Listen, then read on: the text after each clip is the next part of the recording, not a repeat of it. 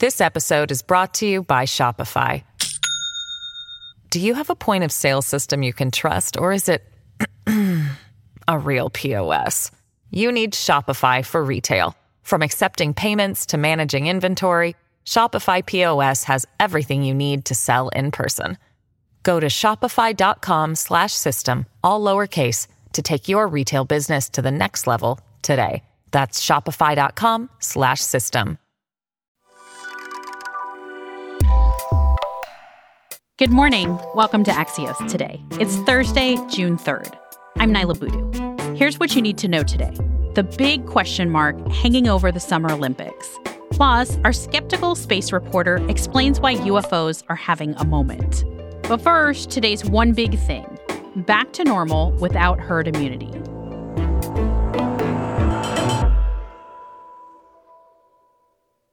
Every week for the last year, Axios has published a map of where COVID cases are rising and falling in the U.S.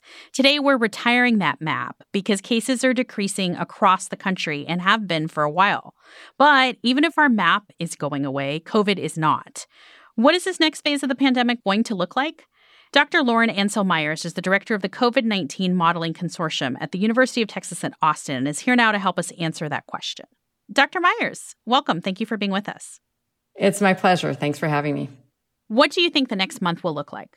I think that depends where you're asking. I think that in communities around the United States, we're going to continue to see either flat or maybe declining numbers in terms of cases, hospitalizations, deaths. Hopefully, the numbers of people vaccinated will continue to increase. And particularly in our high-risk communities, we have seen across the United States that even in single cities, there's wide disparities, that people in more affluent areas of town often have better access vaccines. In my own city of Austin, Texas, there are some zip codes where vaccination rates are still well below 40%, and other zip codes where they're above 80%. Early on in the pandemic, we were introduced to the term herd immunity and told that the pandemic would be over once 60 to 70% of the population was immune. Is that still the right way to be thinking about this? Yeah, so, herd immunity is a technical concept that epidemiologists have been familiar with for over a century, and it was recently introduced to the public. And I think it's been misinterpreted, misconstrued throughout the pandemic. It's a concept that comes from a model of sort of a perfect world that doesn't include vaccine evasive variants, that it doesn't include pockets of low levels of immunity. We live in a world where even if we have an average of 50% vaccinated across the United States, there are some states where less than 30% have become vaccinated and other states where almost 60% have been vaccinated. And so as long as there are pockets of low immunity, we will be in a situation where we won't reach herd immunity, where as a whole, we won't be in a situation where we have hope of this virus fading out on its own. I think it's easy to hear this and think COVID isn't actually going fully away and think that this is very bad news. But the good news is we do know how to contain this, right? Yeah, so even if we never reach herd immunity technically, even if this virus never fully fades away, that doesn't mean that we can't return to some level of normalcy. And in fact, right now we are returning to a level of normalcy throughout the United States. COVID may become a seasonal threat. It may be something that returns to cities in America, maybe on an annual basis in the winter, like other coronaviruses or influenza viruses do. We don't know that.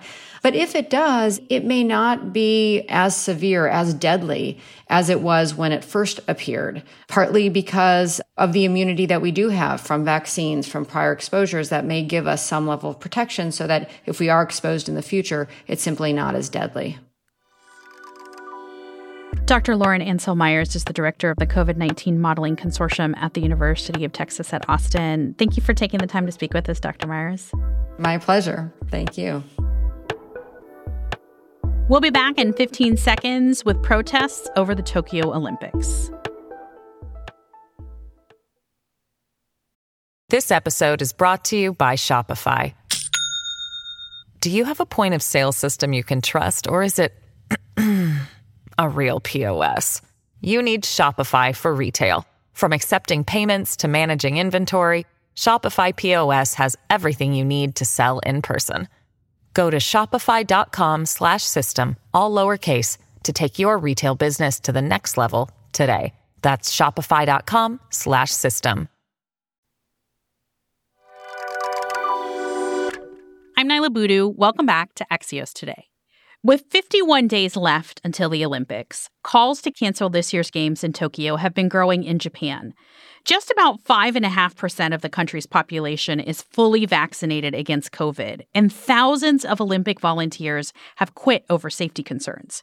Axios' Ina Fried is here to catch us up quick. Ina, are the Olympics going to happen?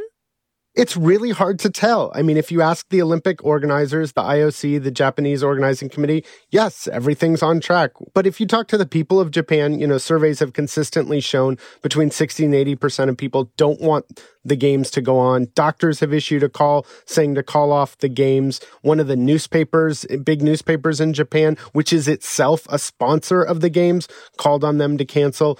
So it's really a question of which wins out, sort of public sentiment and health wisdom versus the huge dollars at stake when you talk about canceling an Olympic Games.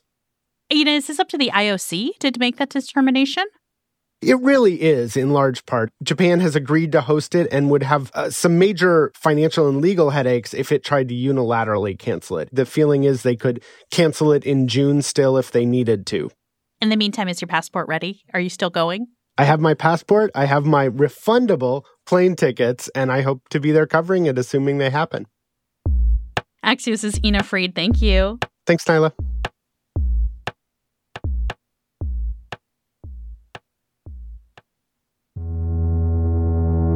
Because my entire politics is premised on the fact that we are these tiny organisms on this little speck floating in the middle of space.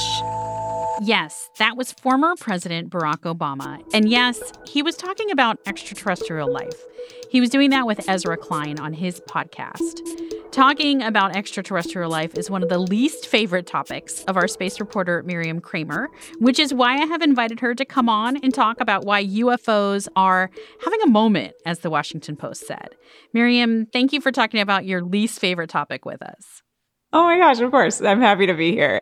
So let's talk about UFO videos, which have existed for years and before there was the internet. What kind of questions are people talking about now? Like, why is this, like, in the past 3 weeks, I feel like UFO videos, like, the chatter has really gone up.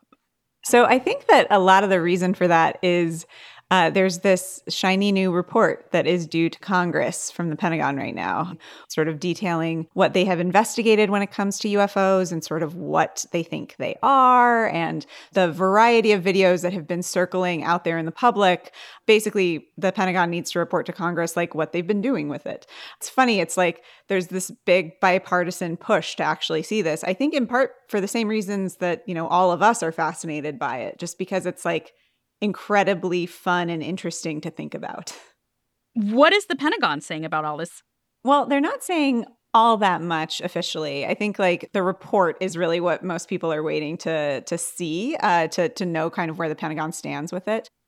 Where do you think would be the most likely place that we would find extraterrestrial life? Is it a little speck? Speaking of President Obama talking about little specks. It is definitely a little speck. I think that when you sort of talk to scientists, especially who are searching for life, people are not necessarily talking about, looking for civilizations or advanced technologies. What most folks these days, especially NASA, are focusing on is the search for microbial life in the solar system. And is that your big takeaway? Yeah, I think that's my big takeaway. UFO videos are compelling and interesting and kind of wild, but they are by no means proof of alien life. If anything, they're proof of a possible national security risk. But when it comes to the actual search for life in the universe, it's all about those tiny specks. Axios' space reporter, Miriam Kramer. Miriam, thank you for talking about this with us. Anytime, Nyla. I think about it a lot, so happy to be here.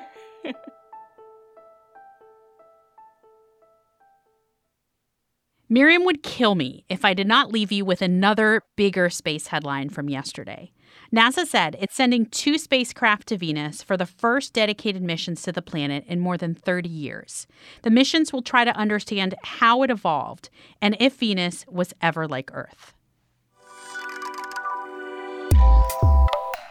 That's it for us today. I'm Nyla Boodoo. Thanks for listening. Stay safe, and we'll see you back here tomorrow morning.